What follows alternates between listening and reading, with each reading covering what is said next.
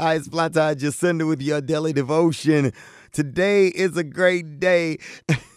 Jay, don't you think your day goes a lot better with a little pee-pee in it? P? Yeah, P&P, you know.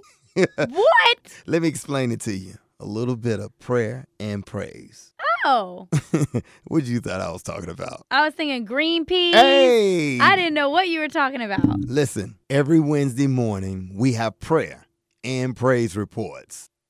A lot of times people are so busy with life that they don't start their day off with prayer. I believe your day will go a whole lot smoother if you begin it with giving God his due praise. We want to tell you about our prayer calls. Every Wednesday morning at 6 a.m., we have a quick devotion and a prayer. And we want you to call in. Call in. 712-775-7031 is the number. And there's an extension, 252-054-715. Do you need prayer? We want to pray for you.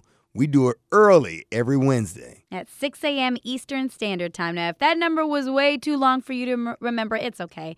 Log on to stolenlunches.org and you'll get all the information right there. We hope that we can pray for you next Wednesday.